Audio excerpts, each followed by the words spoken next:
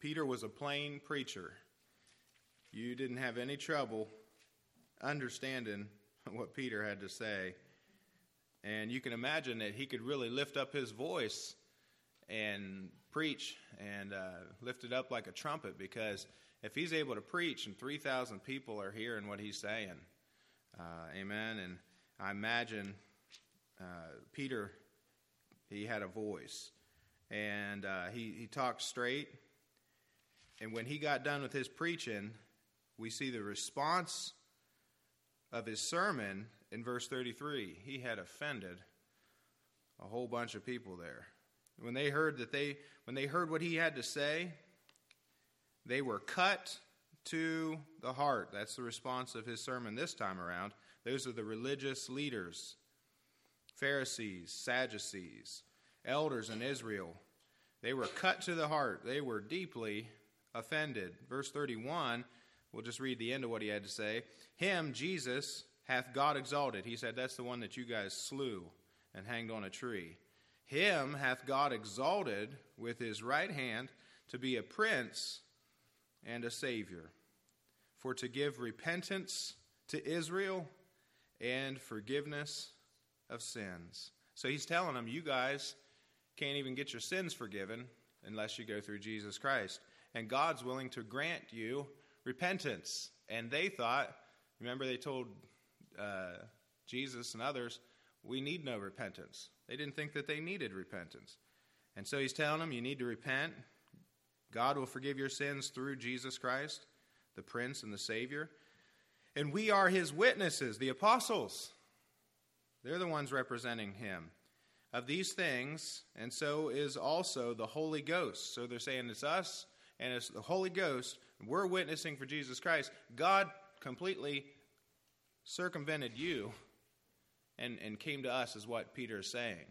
And boy, it made them mad, because they're the religious leaders. They're the who's who, you know. Remember when it said the word of the Lord came to John the Baptist, and it went through all the leaders, all the who's who in Judea, and past the civil leaders, past the religious leaders, and then it said the word of the Lord came to John. Just this guy out of nowhere.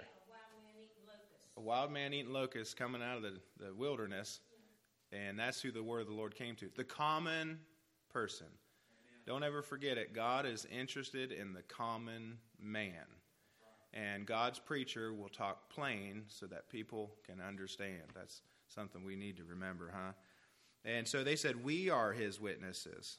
So also is the Holy Ghost. Now, why would he say the Holy Ghost is his witness? Well, because they had all the signs attending what they were doing. Whom God hath given to them, and that was the last one, that last little jab. Whom God hath given to them that obey him. You see, a sermon is a thrust. The Latin word that we get our word sermon from means thrust. And so he jabbed him. He didn't hold back his sword from drawing blood. The Bible says that a man is cursed if he does that. But no, he jabbed him, and he said, God gives his Holy Ghost to them that obey him, and they hadn't obeyed him. What does it mean to obey in this sense? What do you think he means by obey? Yeah, that's what he was calling them to.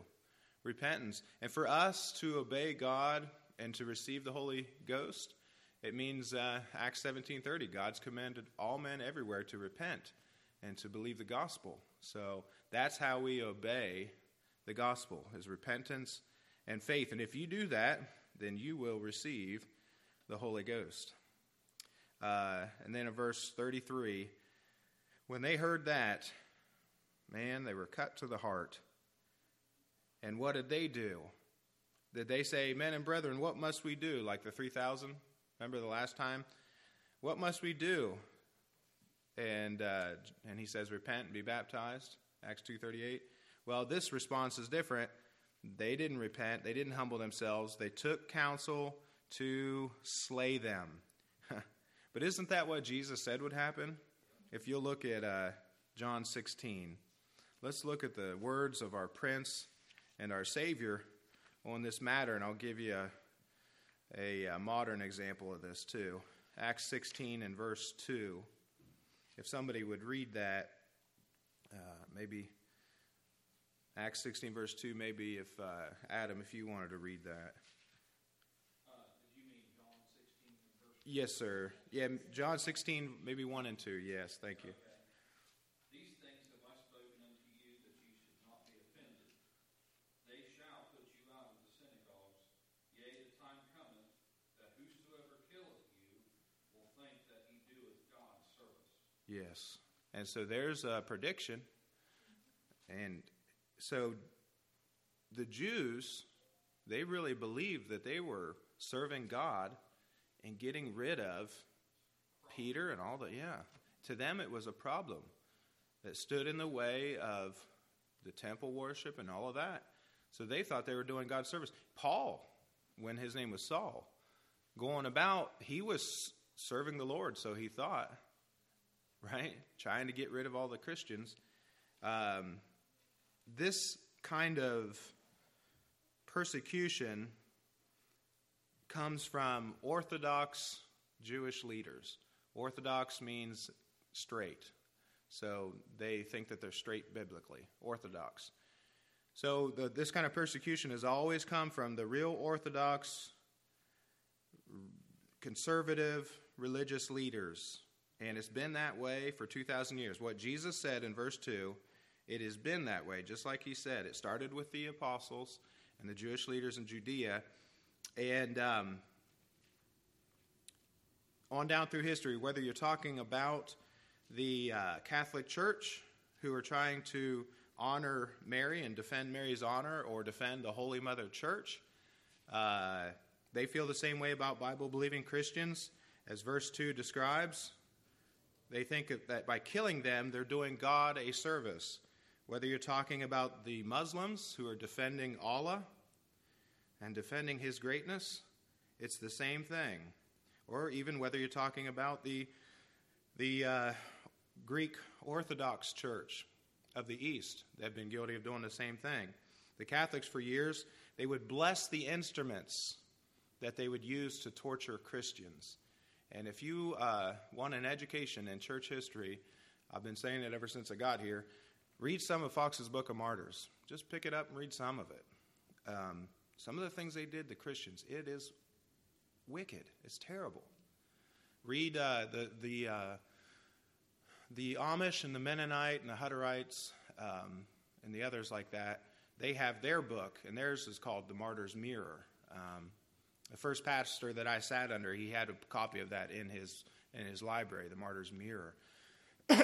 And they drew pictures of what they did to him. And I won't go into detail because of a mixed congregation here. But it's terrible, the things that they did. And imagine these instruments of torture. They weren't just happy to burn them at the stake. They wanted them to suffer and to be tortured. So the Catholics, imagine the Catholic priests coming in and the monks blessing, maybe, with their little incense and stuff like that, and blessing, don't cross and everything like that. The instruments of torture. This is just church history. Okay? And then the Mohammedans would poison, mutilate, dismember, and behead Christians. All state churches are capable of, and have proven it in the past in America, like the Puritan churches, the state churches in Massachusetts and New England, Maryland, they have proven that they will not tolerate Bible-believing Christians and will persecute them. So the history in America from 1630 to 1730 has shown this, that they're capable of that. And Baptist preachers back before there were Pentecostals, they were persecuted in America for preaching without a license, and they weren't allowed to start churches. That's one of the things that was accomplished with the Declaration of Independence. I heard about a reporter who went to a local pool right before July 4th and asked 12 kids what was the meaning of Independence Day. And they said one kid, knew the meaning of Independence Day. And the other 11 didn't. That's sad, isn't it? Somebody's dropping the ball on their education. They don't know anything about freedom from King George, taxation without representation, and the freedom to be able to worship the way that you want and be able to start churches. You couldn't start a Baptist church in England. And they came to America, at least the Pilgrims did, for that religious freedom. So this has been happening, and Jesus said that these religious leaders who do this are unregenerate sinners. If you look at John 16, verse 3. The people who do this, they're not saved. They're not born again. Unregenerate sinners, regardless of what they profess to believe. And these things will they do unto you, because they have not known the Father nor me. Now, Pastor John didn't say that. Jesus said that. The people who kill Bible-believing Christians were never saved, never knew the Father to begin with. So you look down through church history, and you follow the trail of blood. I'm not saying you can trace the Baptist church back to John the Baptist. That's silly. But you follow the trail of blood, and the ones who are being persecuted are the true believers. Okay? Now, back in Acts chapter 5 and verse 33, they took counsel to slay them, and then stood up one in the council, a Pharisee named Gamaliel. Gamaliel, a doctor of the law. Who was Gamaliel? Does that name sound familiar? What do we know about him? We know he was a Pharisee, right? History tells us, probably through Josephus' history, but history tells us he was a liberal Pharisee, and he followed the liberal rabbis and Pharisees. And what else did he do? He did something of note that is interesting to us, since we are... In my study Bible, it says that he had been the teacher of young Paul before he became a Christian. Yeah, he was Paul's teacher, and he was one of the best. Yeah. So Paul learned under this man. And it's interesting what he says here. He's a doctor of the law, and that's referring to God's law. He had in reputation among all the people. Okay, so he's really high up there in reputation. Commanded to put the apostles forth a little space. So basically saying, get them out of the room, let's have a council and talk about this. And he had influence. So he used all of his influence to say something here, and they listened to him. And said unto them, Ye men of Israel, take heed to yourselves what ye intend to do as touching these men. For before these days rose up Theudas, or I think that's how you pronounce it, boasting himself to be somebody, to whom a number of men, about 400, joined themselves, who was slain, and all, as many as obeyed him, were scattered and brought to naught. After this man rose up Judas of Galilee in the days of the taxing, and drew away much people after him. He also perished, and all, even as many as obeyed him. So the first guy, we don't have any other record outside of the New Testament. But this Judas, Josephus talks about him. He led a revolt in AD 6. And Josephus was a Jewish historian. And the followers of this Judas of Galilee became the Zealots. So if you study your Bible, you're familiar with the groups in there.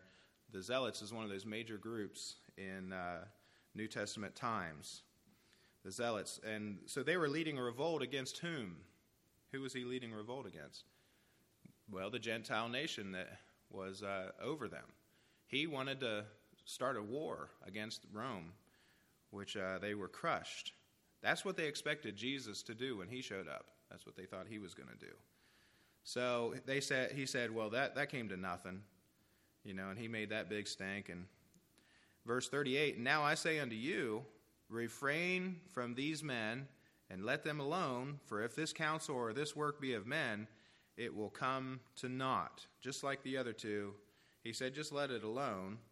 If it be of men, it will come to naught. Now, what you're reading is inspired scripture, okay? But what he just said is not true. When you read your Bible, for example, when you read in your Bible, sometimes you read pagan kings. And pagan kings, and you read what they have to say. Well, what they have to say is inspired, because it's included in the Bible, but what they have to say is not right. a lot of the times. There's a lot of things that are said in the Bible, like, for example, what Martha had to say to Jesus. What she had to say, is it inspired? Yes, absolutely, because it's part of the Bible. But what she had to say, was it right? No, because Jesus corrected her when Jesus came to raise Lazarus from the dead. You have things like that happen a lot in the Bible. You can't just take everything, like Job's 3 friends. Yeah. And then what was the other one who came along, that young guy? Eliphaz? Elihu.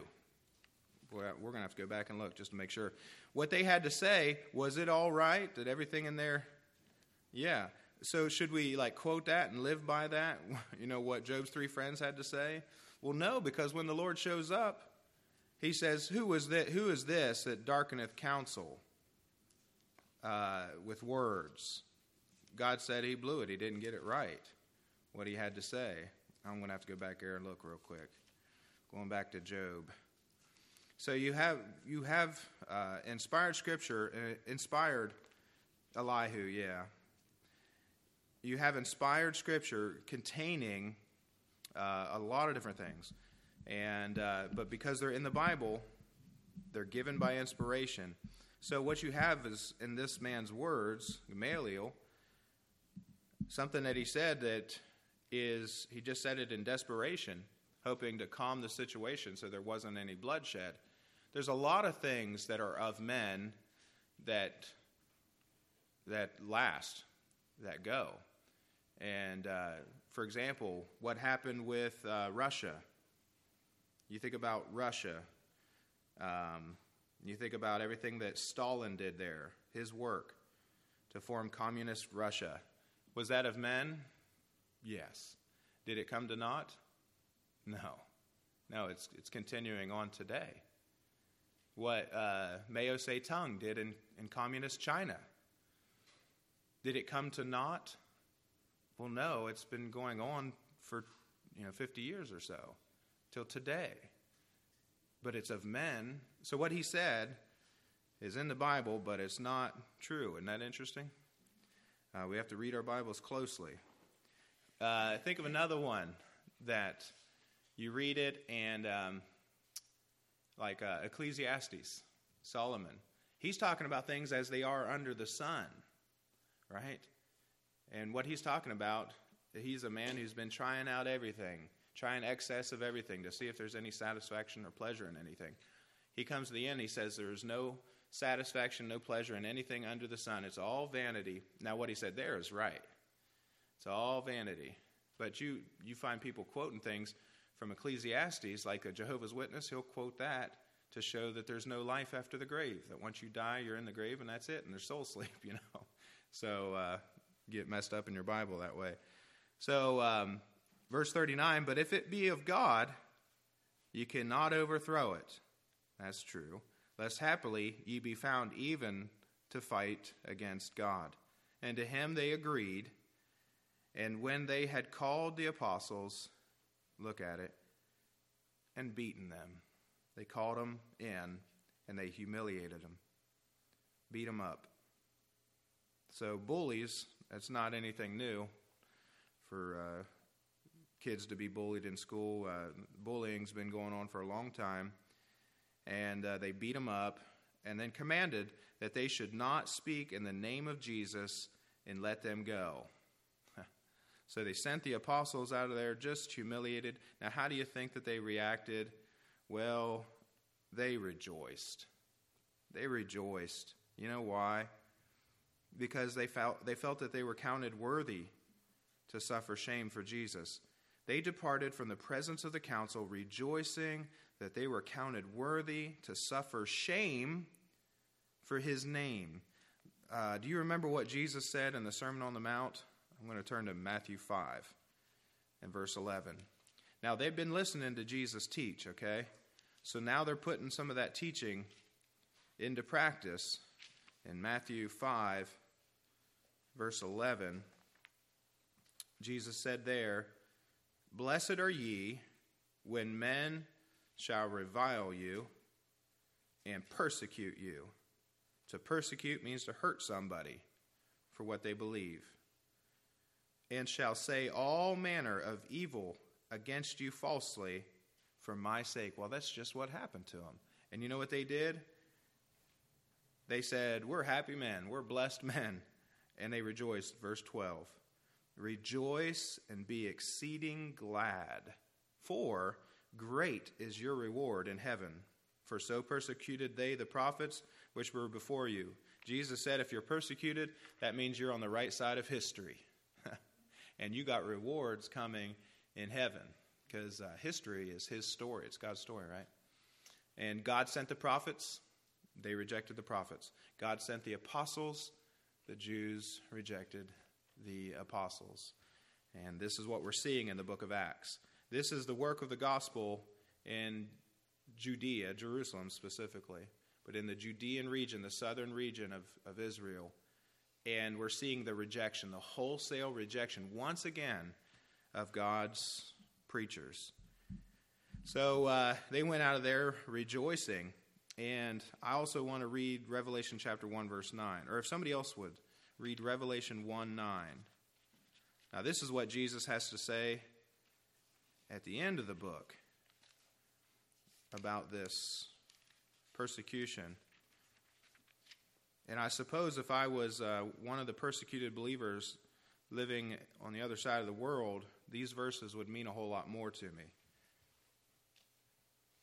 Would somebody read Revelation 1, 9? I, John, who also am your brother and companion in tribulation and in the kingdom and patience of Jesus Christ, was in the isle that is called Patmos for the word of God, for the testimony of Jesus Christ. Yes. So here's John. He'd been talking to the Alpha and the Omega up in verse 8.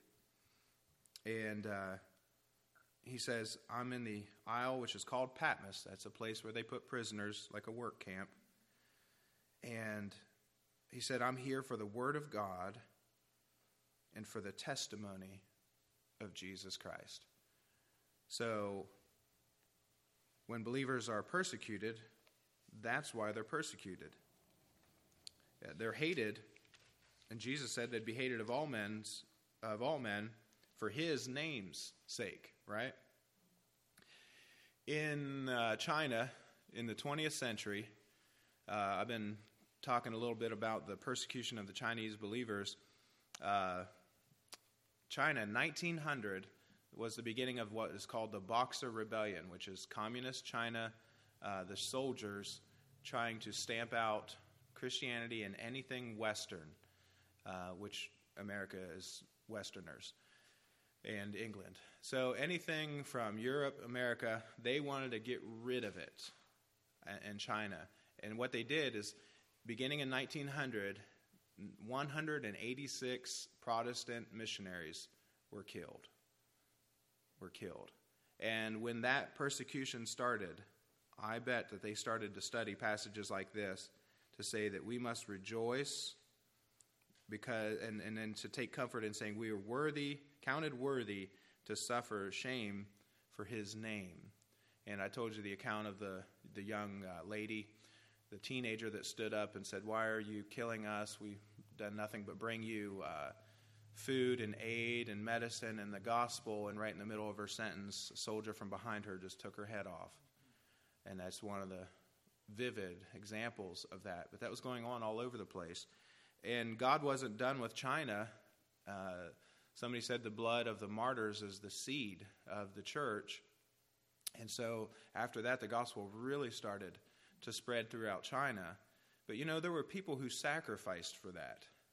One example in America, one of the Westerners that went to China was C.T. Studd. He was, I think I just said America, and that's not right. It'd be England. But he was a cricketer. So C.T. Studd was famous. It would be like talking about Tiger Woods or, I don't know, golf. So whoever the new golf guy is that everybody, like a household name, that was C.T. Studd. But he played cricket. And in his middle life, I think he was 53 when he surrendered to go to China. And he went to China and stayed there and planted his life on Chinese soil, as one man put it. And he ended his life in China. He left his wife, and I think for something like 18 years, he spent the rest of his life in China, which is maybe not the best practice for missionaries. But he gave his life for that. Jonathan Goforth is another one that did, and saw great revivals in China. And then also were persecuted and treated like Western, they called them Western devils. They did not like anything Western in their culture. And so those kind of things have gone on, not just what we read about in the pages of Scripture, but the Holy Spirit. You see, the book of Acts goes on. It didn't end. It didn't end with Acts chapter 28. It just kept going. And it's the move of the Holy Spirit. So will we be persecuted in America? I don't know.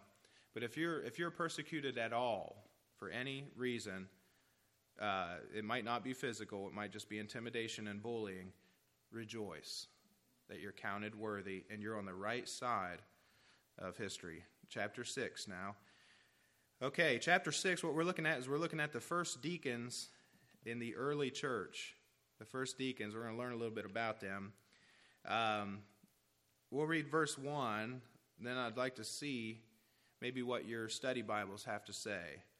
In those days, when the number of the disciples was multiplied, there arose a murmuring of the Grecians against the Hebrews because their widows were neglected in the daily ministration.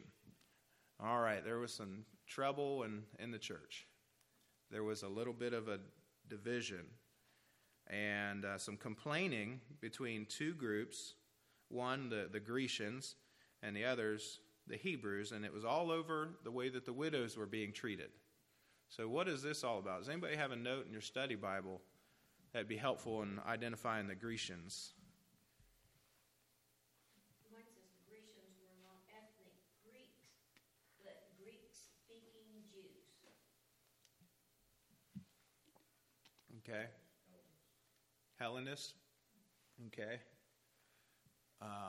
The Hellenists were people who accepted, and they spoke Greek, they were Jewish, and they accepted Greek culture. So they became Hellenized, or Greek in their culture. Anybody else? Just goes to show you, now, is this a Spirit-filled church? Yeah, I think so. And was there a great revival going on? Oh my. They're in the midst of revival. And when something good happens, the devil doesn't like it. And look out. Every time something real good happens, the devil's not going to just take it lying down. He's going to come and attack and stir up trouble. So he does. But God wins, you know. So the Grecians, we got from our study Bibles that they're Greek-speaking Jews.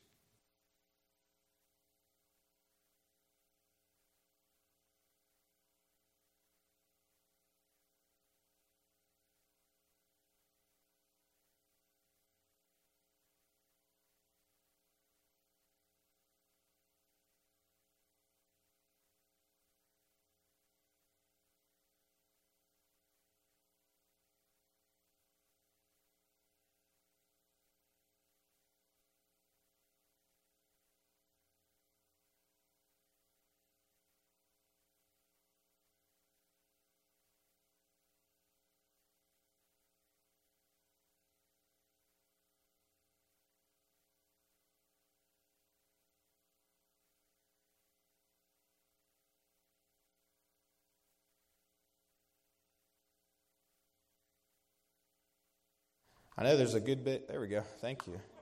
That sounds good. Sounds nasally. There's a good bit of people from our church that will listen to these afterwards and others, and so we'll keep that ministry going. The ministry that goes on in the sound booth is an important one, very important one. So what would happen is when Gentiles would conquer the Jews, oftentimes their philosophy was to make them exiles, scatter them. That's what God said would happen in the Old Testament. Scatter them throughout all the known world. So these are Jews that were dispersed, and because of their dispersion, they're not in their homeland.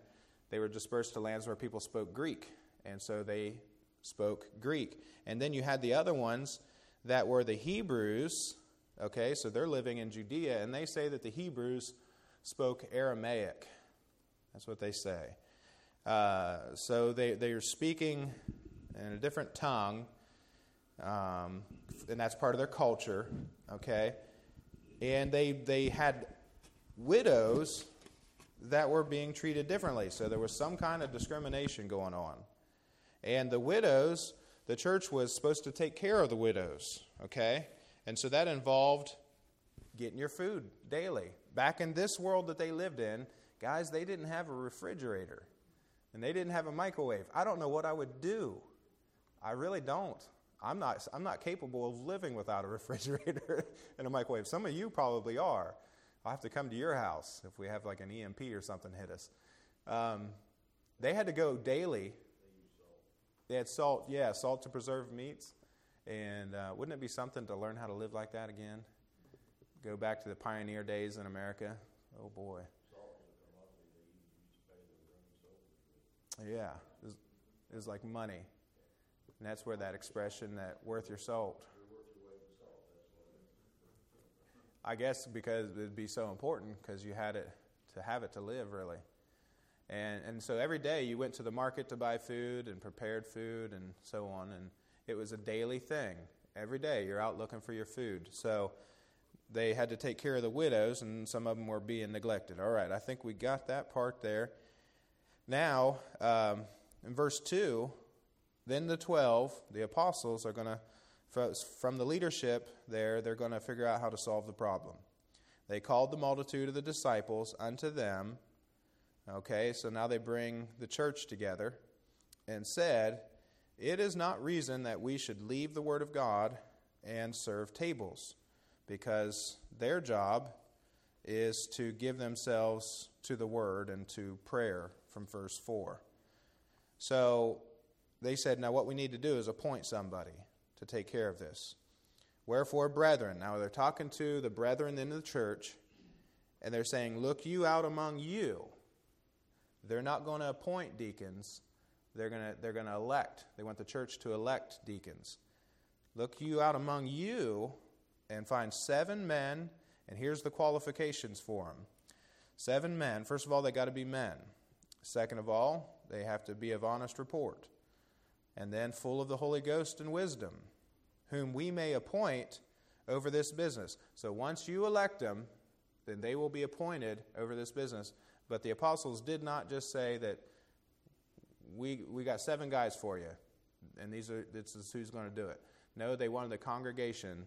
So this is congregational government, really.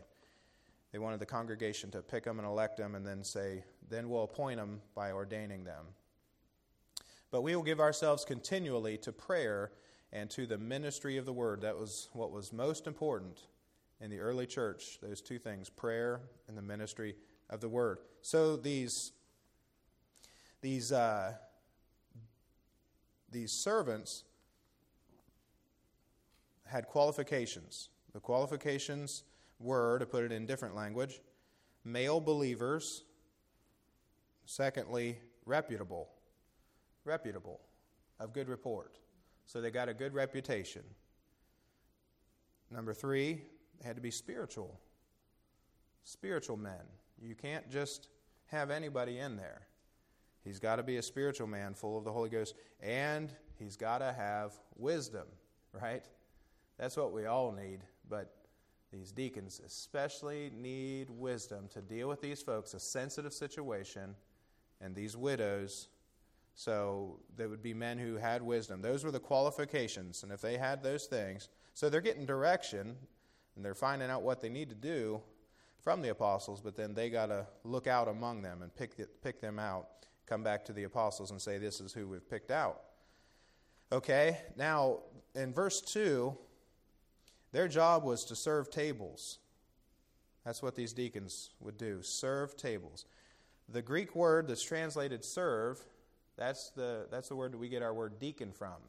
Their job was to deacon tables. Jesus, he said he's a servant. He said, I came not to be ministered unto, but to minister.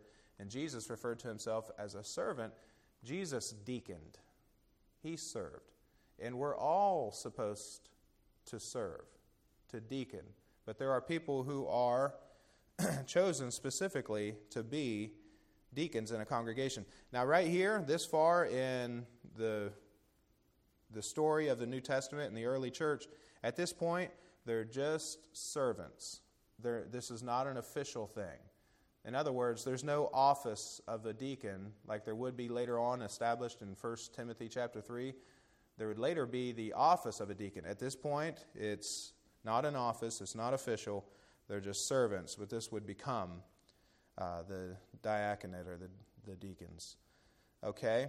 Now, in verse 5, and the saying pleased the whole multitude, and they chose, and here's the men that they chose: Stephen, a man full of faith and of the Holy Ghost, and Philip of Prochorus, and Nicanor, and Timon, and Parmenas, and Nicholas, a proselyte of Antioch. Okay? Here's these 7 men. 2 of them, Stephen and Philip, were very evangelistic. They weren't all that way. But it just goes to show you we're not all the same. The ways that God will use us. Our gifts and our callings are different.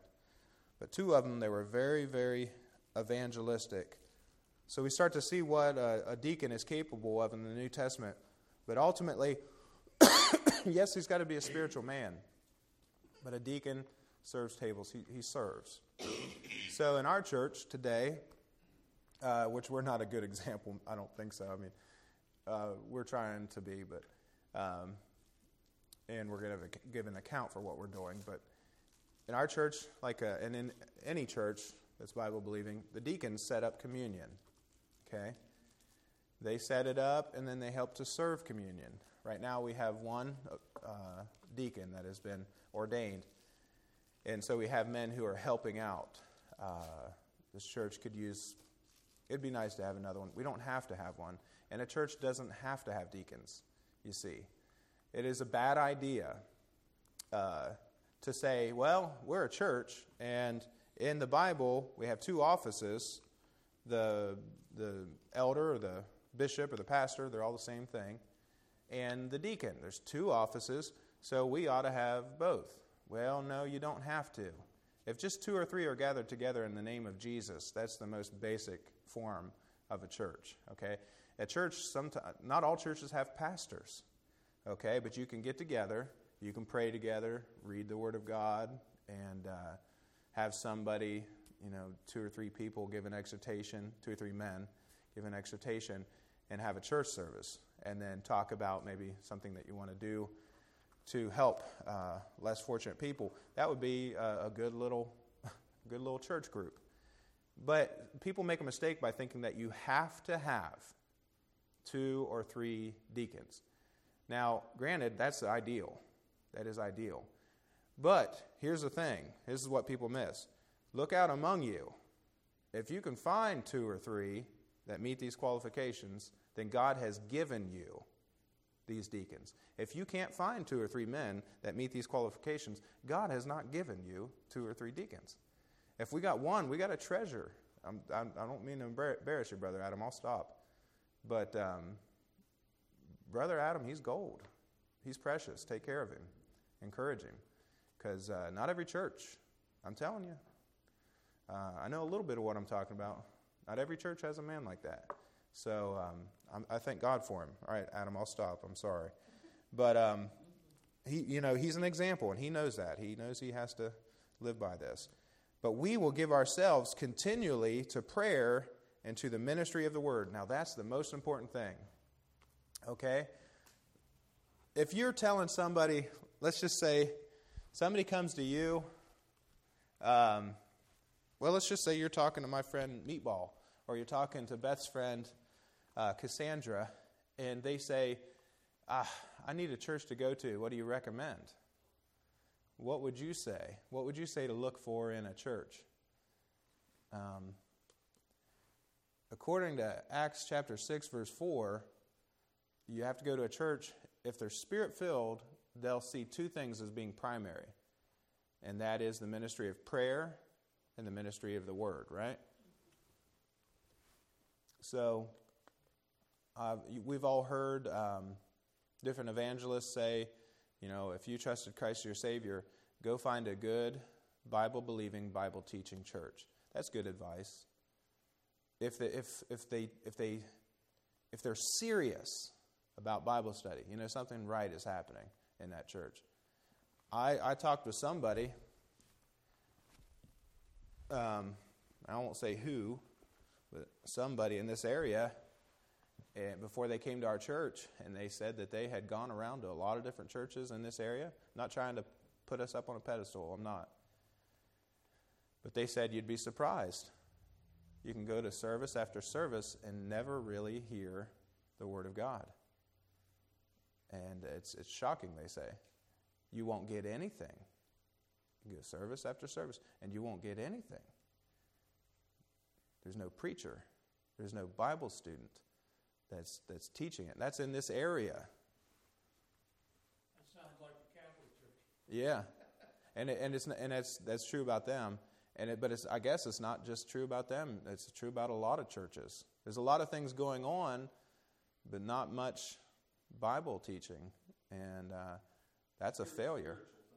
Yeah, spiritual things. Yeah. I know one that all they care about is the money. Money, yeah.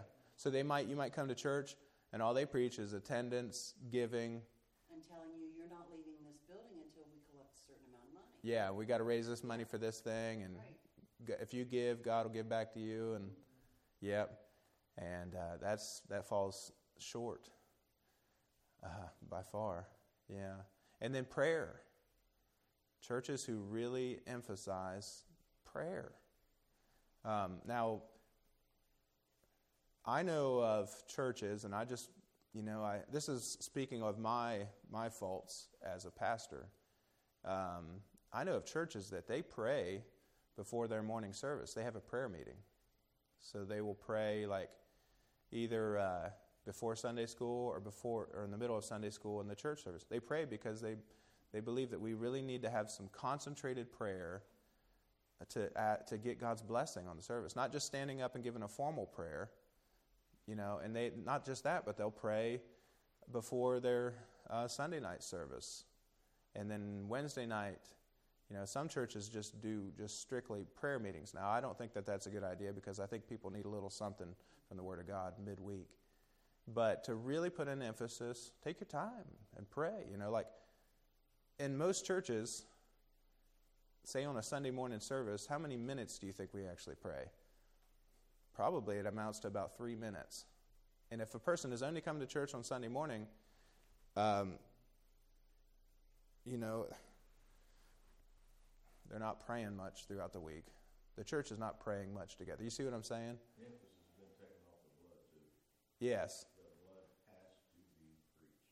Yes. Amen. It has to be. Yep. And so... They've taken it out of the Bible. They've taken it out of the songbooks. Yeah. And it's wrong. Yes. Why did God go to the cross? Because of the blood. Isn't that sad? It's all the things that are just really important. Yes.